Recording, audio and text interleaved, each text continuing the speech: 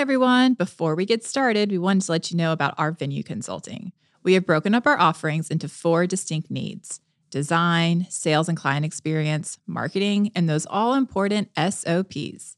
You can take advantage of one or all of these tricky spots for your venue. If you want to learn more and get a few more details, head on over to hustleandgather.com to see how we can work together and reach your venue goals.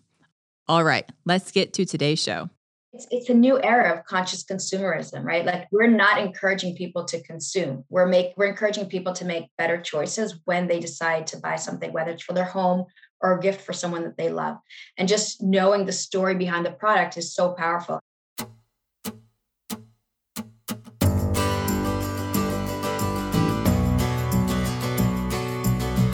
Welcome to Hustle and Gather, a podcast about inspiring the everyday entrepreneur to take the leap. I'm Dana. And I'm Courtney. And we are 2 sisters who have started multiple businesses together. And yes, it is as messy as you think, because we know that starting a business isn't easy. I mean, we've done it 4 times. And on this show, we talk about the ups and downs of the hustle and the reward at the end of the journey. And we love helping small businesses succeed. Whether it's through our venue consulting, speaking, or team training, we love to motivate others to take that big leap. Or you could just use our misadventures to normalize the crazy that is being an entrepreneur, because every entrepreneur makes mistakes. But we like to call those unsuccessful attempts around here. And we know it's just part of the process. And today we're learning from Kelly Breakstone Roth, co-founder and CEO of the NOPO. Prior to founding the NOPO, Kelly worked as head of branch for the Israeli government for more than a decade, leading cutting-edge multi-million-dollar projects. Kelly is married to Elad and is the mother of 3 daughters. She's an avid traveler and a potter. Kelly, welcome to Hustle and Gather. Thank you so much for having me. I'm really excited to be talking with you today. And I have to say, the fact that you're sisters is really exciting for me. As you mentioned, I have 3 daughters. So just the thought of them one day building something together is just so exciting. Yeah. I know. I can't imagine 3 girls. I have 1. And that's enough. Well, thanks so much for coming on. We're so excited. I am so interested to hear about kind of your previous life working with the Israeli government and how you kind of got into the entrepreneurial path. Mm-hmm. So are you from Israel? Yeah. So I was born and raised in Israel. My parents are American, and they kind of moved to Israel in the 70s. They were hippies. They wanted to build this exemplary society in Israel, still working hard at that. Mm-hmm. And so I grew up in this household where we were taught, you have to impact the community that you're living in. So it was very clear to me from a very young age that I'll be working for government and trying to help. And after about 12 years there, I started feeling like it was time for me to continue creating that impact, but in a place that brought into expression some of my other passions. So I loved my career. I loved doing what I was doing, got to work with the brightest minds in Israel on the most urgent problems. But I've always been an entrepreneur wherever I was in life. So even in government, I kept on finding myself trying to create things that didn't exist before. And then I guess I was seeing 40 kind of loom around the corner. And it was like, this is the time. If you want to reinvent yourself, if you want to be doing those other things that you're curious about, this is the time to do it. So as part of that transition, I joined the executive MBA program of Northwestern University. They've got a joint program with Tel Aviv University. So that was like my first step into the entrepreneurial world. And I ended up meeting my co-founder there. So the rest is history. Oh, so wow. Interesting. Isn't it in Israel, doesn't everybody do 2 years in the military? Mandatory. Right. So anywhere between 3 and 5 years, I guess, if you're going to be an officer. Okay. For many women, it's about 2 years. There are a wide range of positions now available for women, from combat to being a pilot, but also doing a lot of interesting work in terms of medical staff and technology and satellites. And so it's a really, really interesting way to kind of explore what you're interested in at a young age. I'm interested in that in general, because obviously we don't have a program like that here in the United States. What do you think some of the benefits are of that? Kind of for everyone kind of goes through that same path. Yeah. Well, first of all, it's a melting pot. It really is a melting pot. You've got people together from every different area in Israel, different socioeconomic levels. So you really get to meet people that you wouldn't meet anywhere else. And I think while college in the United States gives you the opportunity to meet people from, different parts of America, you might still be in the same socioeconomic or even cultural kind of group. Whereas in Israel, you're really getting to meet other people. I think that at the end of the day makes you more sympathetic, empathetic to others. You make friendships that are just, so precious and lead you throughout life. you get a hell of a lot of responsibility on your shoulders. You become a commander at a very young age. You get responsibility for managing military campaigns. It's pretty crazy. It's very intense. It's not all great, obviously. Like, a lot of people also leave traumatized and have to kind of really rebuild themselves after the army. But if you're lucky, then it will put you on this course where you become very aware, you become very responsible, you become resourceful, and can really, push things forward. And I think, they say Israel's startup nation. That's probably one of the reasons, because at a very young age, you get thrown like way in the deep end and have to like figure yourself out very quickly. Yeah, that's so interesting. It is. Like, I can't even imagine. What is it, like 18, 19? Yeah. Babies. Yeah, babies. Yeah, total babies. You don't think you're a baby at 18, right? You no, think not at all. World, but but give it a few years, you realize that you were. Yeah. So tell us a little bit about your time, with the Israeli government, and what kind of lessons that you learned there that made you either feel very confident walking into your entrepreneurial path, or maybe that made you take a little bit longer to start that journey? I think one of the lessons that I learned is how important it is to get the right people on the bus with you. It's a very dynamic environment. Priorities change all the time. Constraints come and kind of like present themselves all the time. And you have to be able to be very flexible, very agile, because everything is super important and super critical. And you've got the right team with you, you can navigate that bus so much more easily and get to where you have to get to at the end of the day. So just kind of keeping in mind what the end goal is, what the end game is, and just understanding that you have to be flexible in that journey. So that's definitely something that I took with me into the entrepreneurial world. I think also the fact that you are using the people's resources makes you very like aware of being, I don't know if the word is frugal, but just being really aware of how you're spending your money. And we were bootstrapping for more than a year. And we were really forced to be very, very, very careful in the way we were using our money, because it was literally our own and it was, running out. And I think that that's a really good kind of habit to take with you throughout your entrepreneurial journey. So after you're bootstrapping, then it's investors' money. And then it becomes even, more, you feel even worse about spending money without there being a very good reason for that. So just being careful and mindful. And it kind of also forces you, I think, to be really creative in the way you're using your resources. Yeah, certainly. Yeah. So I want to back up just a bit and hear a little bit about, tell us a bit about what NOPO is and where the idea came from. So during my time in government, then I was traveling quite a lot. Also in my personal life, it's one of the things that I really enjoy. When I had some time to myself, which wasn't a lot, then the thing that I enjoyed more than anything else is kind of getting lost in the streets and finding these little artisan studios and galleries and speaking with the artisans and bringing home some of these really unique products that somehow you only find when you get lost.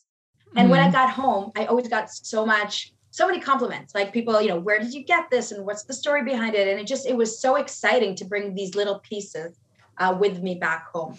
And I tried to access some of these artisans because a friend of mine who really liked it, I wanted to buy the same thing for her. I was decorating my office and I wanted something that I saw on one of these trips. And it was always so difficult. There were so many constraints, from communication to payment processing to just understanding and knowing that the product is going to arrive in one piece. And so usually I just ended up, just managing with less satisfactory alternatives. And it was something that was kind of like in the back of my mind. It's like, how annoying is this? Like, why can't we access these incredible artisans? It's just not fair. And then one day I was hanging out with Shanice. So we had met at the Executive MBA program. We were both the aspiring entrepreneurs in the room, became really good friends, and just hanging out more and more with each other, kind of hoping that this idea would come and would really, combine our passions and our skills in a way that we could take this journey together. And we were at her house and I saw this incredible wall hanging that she and her husband had brought back from their honeymoon in Mexico. And that triggered this conversation where we started talking about, he had traveled, carried it throughout their trip. They barely let them on the airplane. And we just started talking about, all these beautiful products that we had collected and why is it so difficult to access them. And by the end of that conversation, we realized, this is crazy. This is one of the last domains that is yet to be digitized. Global craftspeople are not online. That's millions and millions of products that are high quality, super unique, full of cultural significance that we do not have access to, and they don't have access to these customers who are really hungry for these sort of creations. And so we started diving deeper and deeper into this, and we realized the handcraft market is massive and it's growing. It's valued at over $250 billion today. So just to compare, the gaming industry, which is exploding, is valued below $200 billion, which kind of like as a human being, that kind of gets me pretty, like I'm encouraged by that. Like people are still spending more money on handcrafted items than they are in gaming. But we just kind of like figured that this is something that we're really interested in. We're interested in there's a really unique opportunity here, because as big as this market is, it is feeding mostly from makers in the Western world. And we felt like this is we want to level out the playing field. We want to make sure that there's access to these incredible artisans, and just learning more and more about that. And that's basically, so what we're doing today is we're connecting creators with audiences around the world. We're focusing specifically at this stage in the emerging markets, really removing all the barriers that are preventing them from participating in international e-commerce today. And we're doing this in a really exciting way. So we're almost, I would say, transporting our customers to these incredible countries. We're doing this through video content. We're doing this through live events. We're doing this through our magazines. So we're really sharing the stories of the artisans. And it's one of the reasons that they're so compelled to join our platform, because not only that they're hungry for new revenue channels, they're really hungry for this recognition. They want to be part. And so we're creating that stage for them. Yeah, it sounds amazing. I love how it, like, your business started by something that you're passionate about, right? Like just kind of, and a problem that you had, right? Like, I love finding these things. How do I get these things home? How do I get my friend something that I purchased in another country? And then out of all of that, you know, grows this business. There's just something so powerful about it. And I think that as an artist, right, people who are pouring a part of them into every single piece that they create, learning who they are, learning their story, learning their inspiration, and learning that you're basically taking a part of their creativity in a way, right, home with you, is so much more powerful than these kind of mass-produced things that you see, like at Etsy or whatever. Not knocking Etsy, but a completely different thing. But I really love that connection you're making. Yeah, for sure. And I think, you know, in terms of like travel definitely was like an inspiration for us. But I think, you know, what COVID has taught us is we're all part of this global community, right? And so there's this desire, I think, to connect to different cultures and different people. And the artisans on our platform, they're all what we call like the new generation of artisans. So they're working very tightly with, you know, the communities in the more rural areas, but they're very much the people that you kind of meet, you want to meet over a beer, over a cup of coffee, just to hear their life story and just get inspired by that. And understand, on the one hand, there's things that are different and we can learn, but on the same, you know, at the same time, there's so much commonality between us. And I think that's, it's that interaction, which is super exciting. And what you mentioned about Etsy. So yeah, I mean, we were both big customers of Etsy for a while. The thing that kind of made us look for other solutions was that really our need for a more curated experience. And when I talk about curation, I'm not necessarily talking about style or aesthetics. I'm really talking about, first of all, quality. So I want to know that the materials that are being used are quality materials and that the production process is of quality. And I also want to know that the artisans that I'm buying from are aligned with my values. So if they're hiring local artists, that they're paying them fair trade as well. So our curation as a platform is focused primarily on values, such as fair trade and sustainability, and then quality as well, because I think there's room for a lot of different styles and types of aesthetics. And so it's, first of all, I would say that more curated, more managed, more responsible experience. And then also what you said, I think, you know, today we have so many options and people are looking to be inspired and get excited in a different way. And Etsy is a company that was established in 2005. It's a great company, created a lot of opportunity for a lot of people, but people are looking for something a little bit more exciting, a little bit new today. And that's what we're doing. A lot of live content, a lot of, you know, more like social interactive content on the platform, which I think just enhances the whole purchasing experience significantly.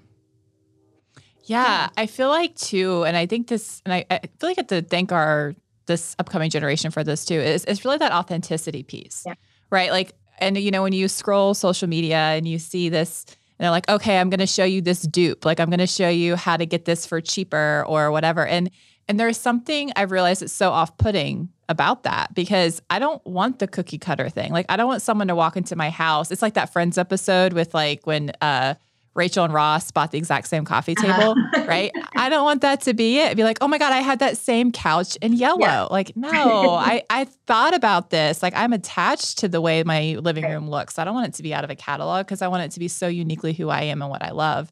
And I feel like there is a push towards that, and there's a craving for that, where like what you have, what you spend your money on, it's authentically you. And so for me, it's like, okay, I'm willing to spend more money on something that's it's a one of a kind, or, you know, maybe one in a couple hundred or something, you know, and even it's not like this mass produced item. Well, I think too that if like 2020 and COVID's taught us anything, that there is like a lot of like safety and security and more value in home than there used to be, right?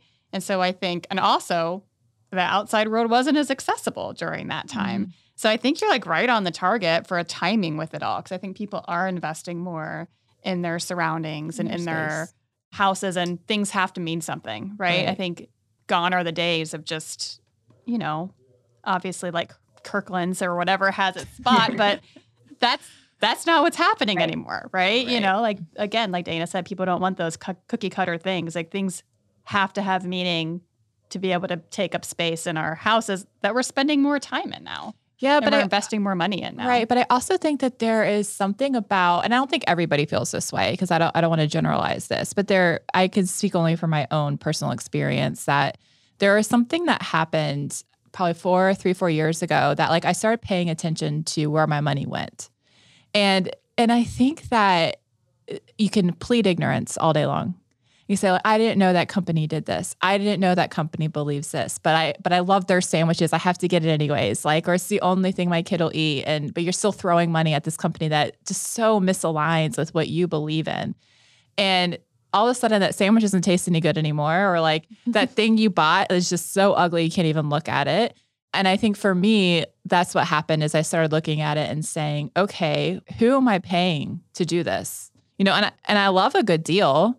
I hate spending a ton of money on something, but I want to feel good about what I'm buying and know, like, I bought this. This is someone who's getting paid well, who, you know, wasn't like illegally mining this jewel or whatever the case may be. Like, it's all sustainable, fair trade, all that. And, you know, there's something very powerful about having a piece of art and knowing that you helped contribute in that way and didn't start harming.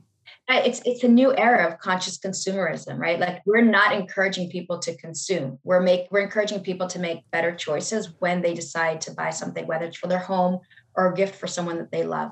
And just knowing the story behind the product is so powerful. I mean, I know that I get so much joy holding this mug from one of the artisans in Mexico, and like, I can see her smile, and I know what the effort that was put into it. And it really gives me that pleasure. And I think consumers want to have that ability today to combine, right? If I just need something very, very quick and get, you know, my commodities, I can do that. But when I want to buy something that it's going to change the way I look or feel or behave, then those are the products that you want to make sure that there's full transparency into them, the values that are behind them, who are the people that are creating them. So just being more conscious, more aware of what you're buying, and making sure that it really is aligned with who you are as an individual and your worldviews. You have this quote on your website, and it says, you set out to create an exceptional discovery platform that would inspire people to explore beyond their familiar geographical and cultural boundaries. Often it is the unfamiliar which touches our souls in the most powerful ways, discovering little reflections of ourselves and the unknown, which I love that, by the way. But really what you're doing is you're removing barriers. So talk us through like bridging that, like trying to bridge the geographical distances, the language barriers, like you talked about before, about even how the different way people pay and whatnot. Like, what were some of those struggles that you found to kind of bring this collective essentially together? Right. So I'm going to put visibility aside, because that's a huge problem. And I think that's true for any, you know, business in the United States as well. But obviously when you're across borders, it becomes even more difficult. But just having this platform that aggregates and creates this communal network effect obviously is very important for visibility. Putting that aside, their main challenges are, first of all, in being able to communicate the unique value of what they're creating in a way that's compelling to the American audience. So there's cultural nuances, there's social nuances that just people aren't aware of and don't understand. Many of our artisans speak very broken English. Some don't speak English at all. So we take all the information, whether it's the product descriptions, their own bio, their own stories, we translate that and we elevate it so that again, it's in a language where we can, that really does communicate the unique value of who they are as creators and the unique value of the products that they're creating. Of course, we're also integrating practices of SEO, which they don't really have the capacity or know how to do. We connect it to the commercial holidays, right? So, they wouldn't necessarily know that Mother's Day is the second largest commercial event in the year after Christmas. So those are kind of things that we create a calendar for them and, kind of teach them and guide them as to when they should be introducing new products and what sort of products and teaching them about trends and so forth. It's just that translation of language and culture at the same time. And then the other second thing is logistics. So most of the artisans on the platform are one woman show, maybe hiring a few local artisans. They don't have the know-how or the capacity to really manage international shipping. And of course, that doesn't end the day that you give the package to the international carrier. There's customer support, there's refunds, there's returns. It's just way and above their capacity because they're focused on the creative process. They really don't have the ability to start putting resources on that. So we manage that end to end. And in fact, once the product arrives in our logistics center in each of the countries that we operate and it has gone through our quality assurance, the artisan is going to get paid. So even if the customer at the end is unhappy with the product for any reason, it doesn't seem to fit in their living room or it's different than what they expected, then we manage all of that. So the artisan is paid and we bear the cost, we bear the risk of that as well. And that's one of the reasons that artisans were finding it so difficult. So American customers really like to know that they can return an item if they don't like it. International shipping is incredibly expensive. So they couldn't afford that. They can't offer that option. And if you're going to buy a more expensive piece because it's handmade, because it's fragile, because it's delicate, they wouldn't be able to provide that support. And so again, we offer free shipping returns over $100. And I think just at the end of the day, like probably one of it sounds maybe a little bit more romantic, but it's probably one of the biggest barriers to conversion. That's just facilitating trust. I would say there's inherent flaw to every human being. And it doesn't matter if it's happening online or offline. You're transacting with someone from a different culture, a different language, someone, or even a new brand that you've never heard of before. You've got all these question marks, like, can I trust them? Will they understand me? And just having this platform that says, we are taking full responsibility. We are 100% accountable. We're going to worry for you is something that is really going to help conversion.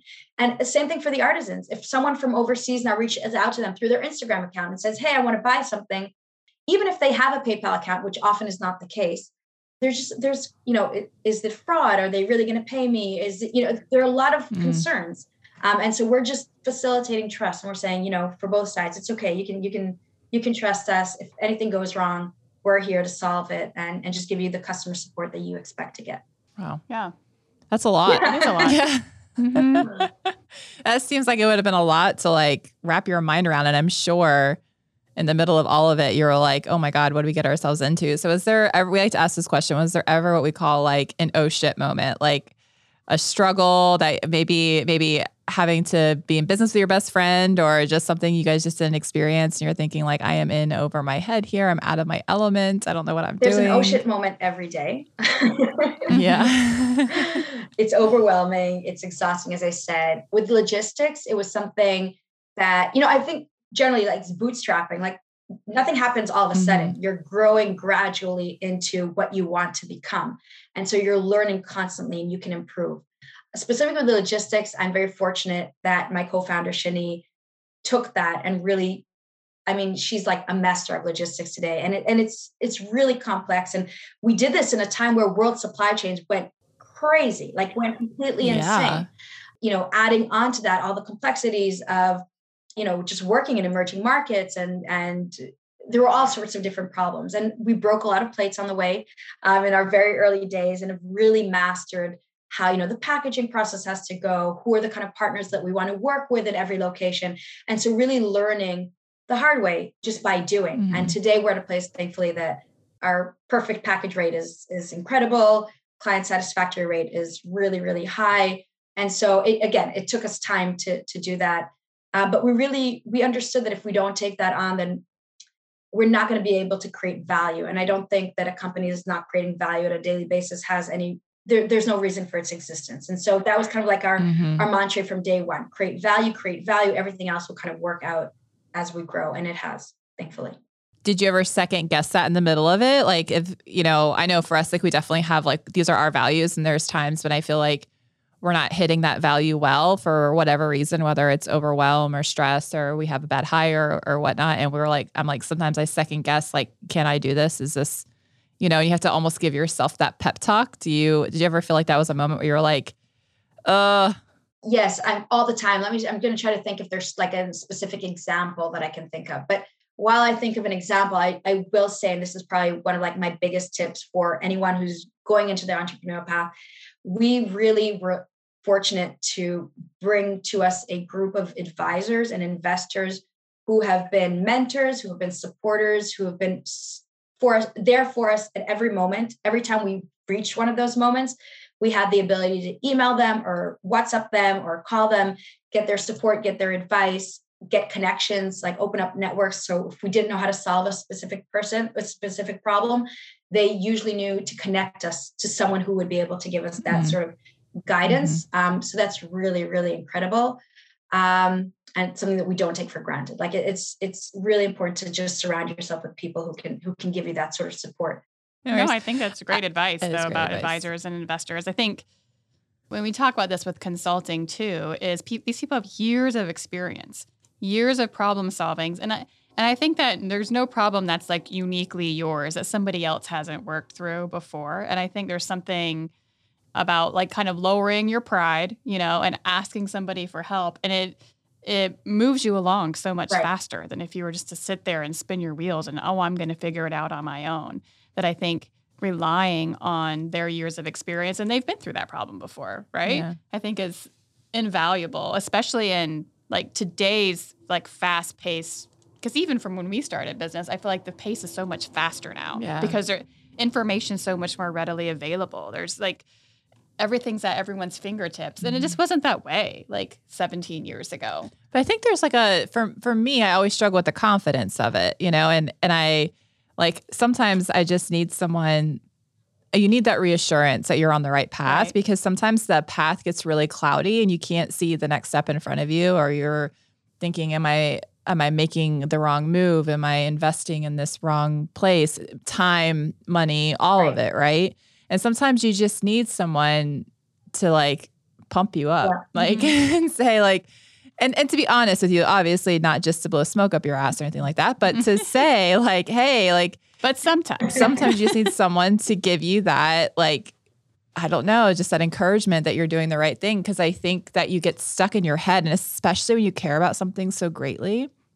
I think that's with entrepreneurship is it's so emotionally and so personally yours that you can't get out of your head. You just can't. Like you can't see the forest through the trees, right?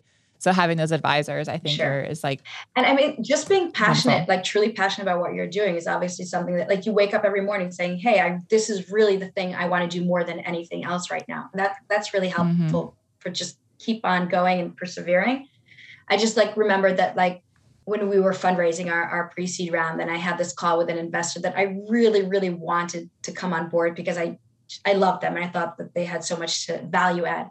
And basically they said we're too early for them and it wasn't going to happen. And I was just feeling so down.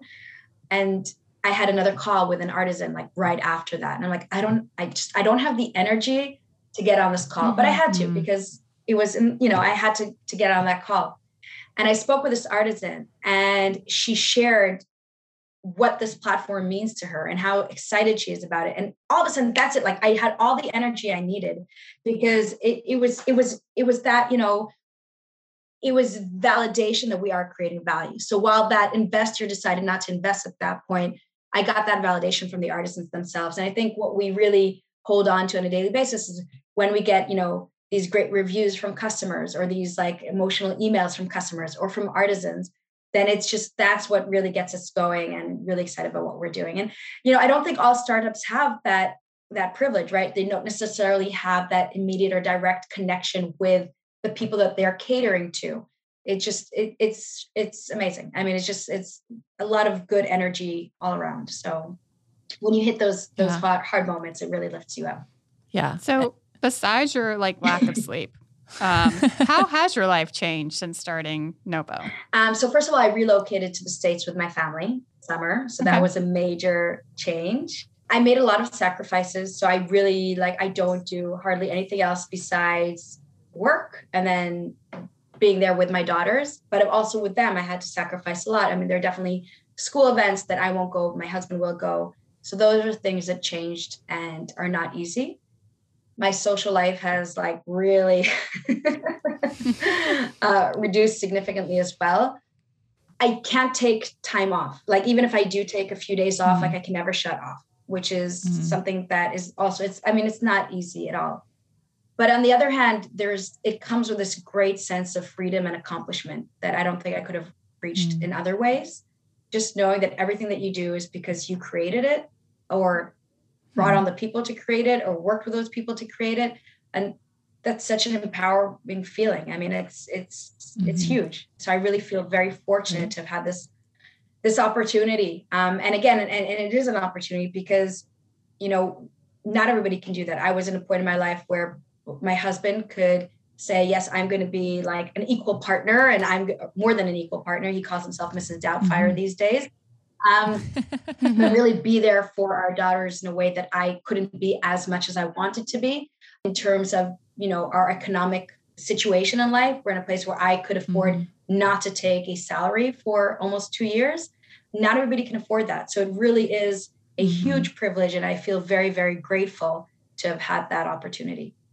Yeah, I am totally right there with you. I think that entrepreneurship, even as the CEO or the owner, it is a whole family affair because the whole family has to buy into it. I mean, even the kids, as much as they notice that you're not there, they recognize that you're doing something wonderful and great. And the example that you are showing your girls is more than ever showing up for a track meet, right?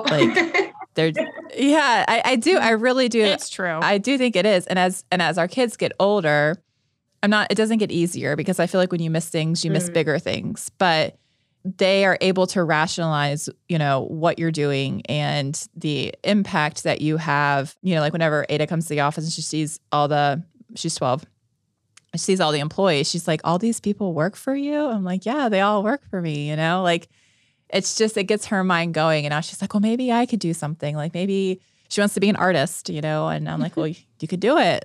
Totally, you can do whatever you want, have passion for it. Yeah, so I do feel that. And, my girls all each find a way of getting involved. My 9-year-old likes to take photos for us and put on our social media. And she literally looks at emails and I'm telling me how to rephrase the email. And my 4-year-old walks around and says, this is an NOPO, this is an NOPO, this should go in the NOPO. They have these ideas and thoughts and they're very much involved. And so it really is it is a family affair. And again, I'm lucky because my husband goes around, telling them, look what mom has done, look at her accomplishments. And so they have this feeling that this is something that is great and that, whatever they choose to do, they have the power and the ability to create something that didn't exist before. So I think that's really important for them.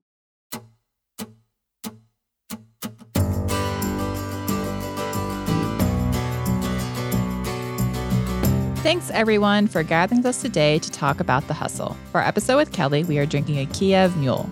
We hope we get the chance to make it this week, and cheers to conscious consumerism.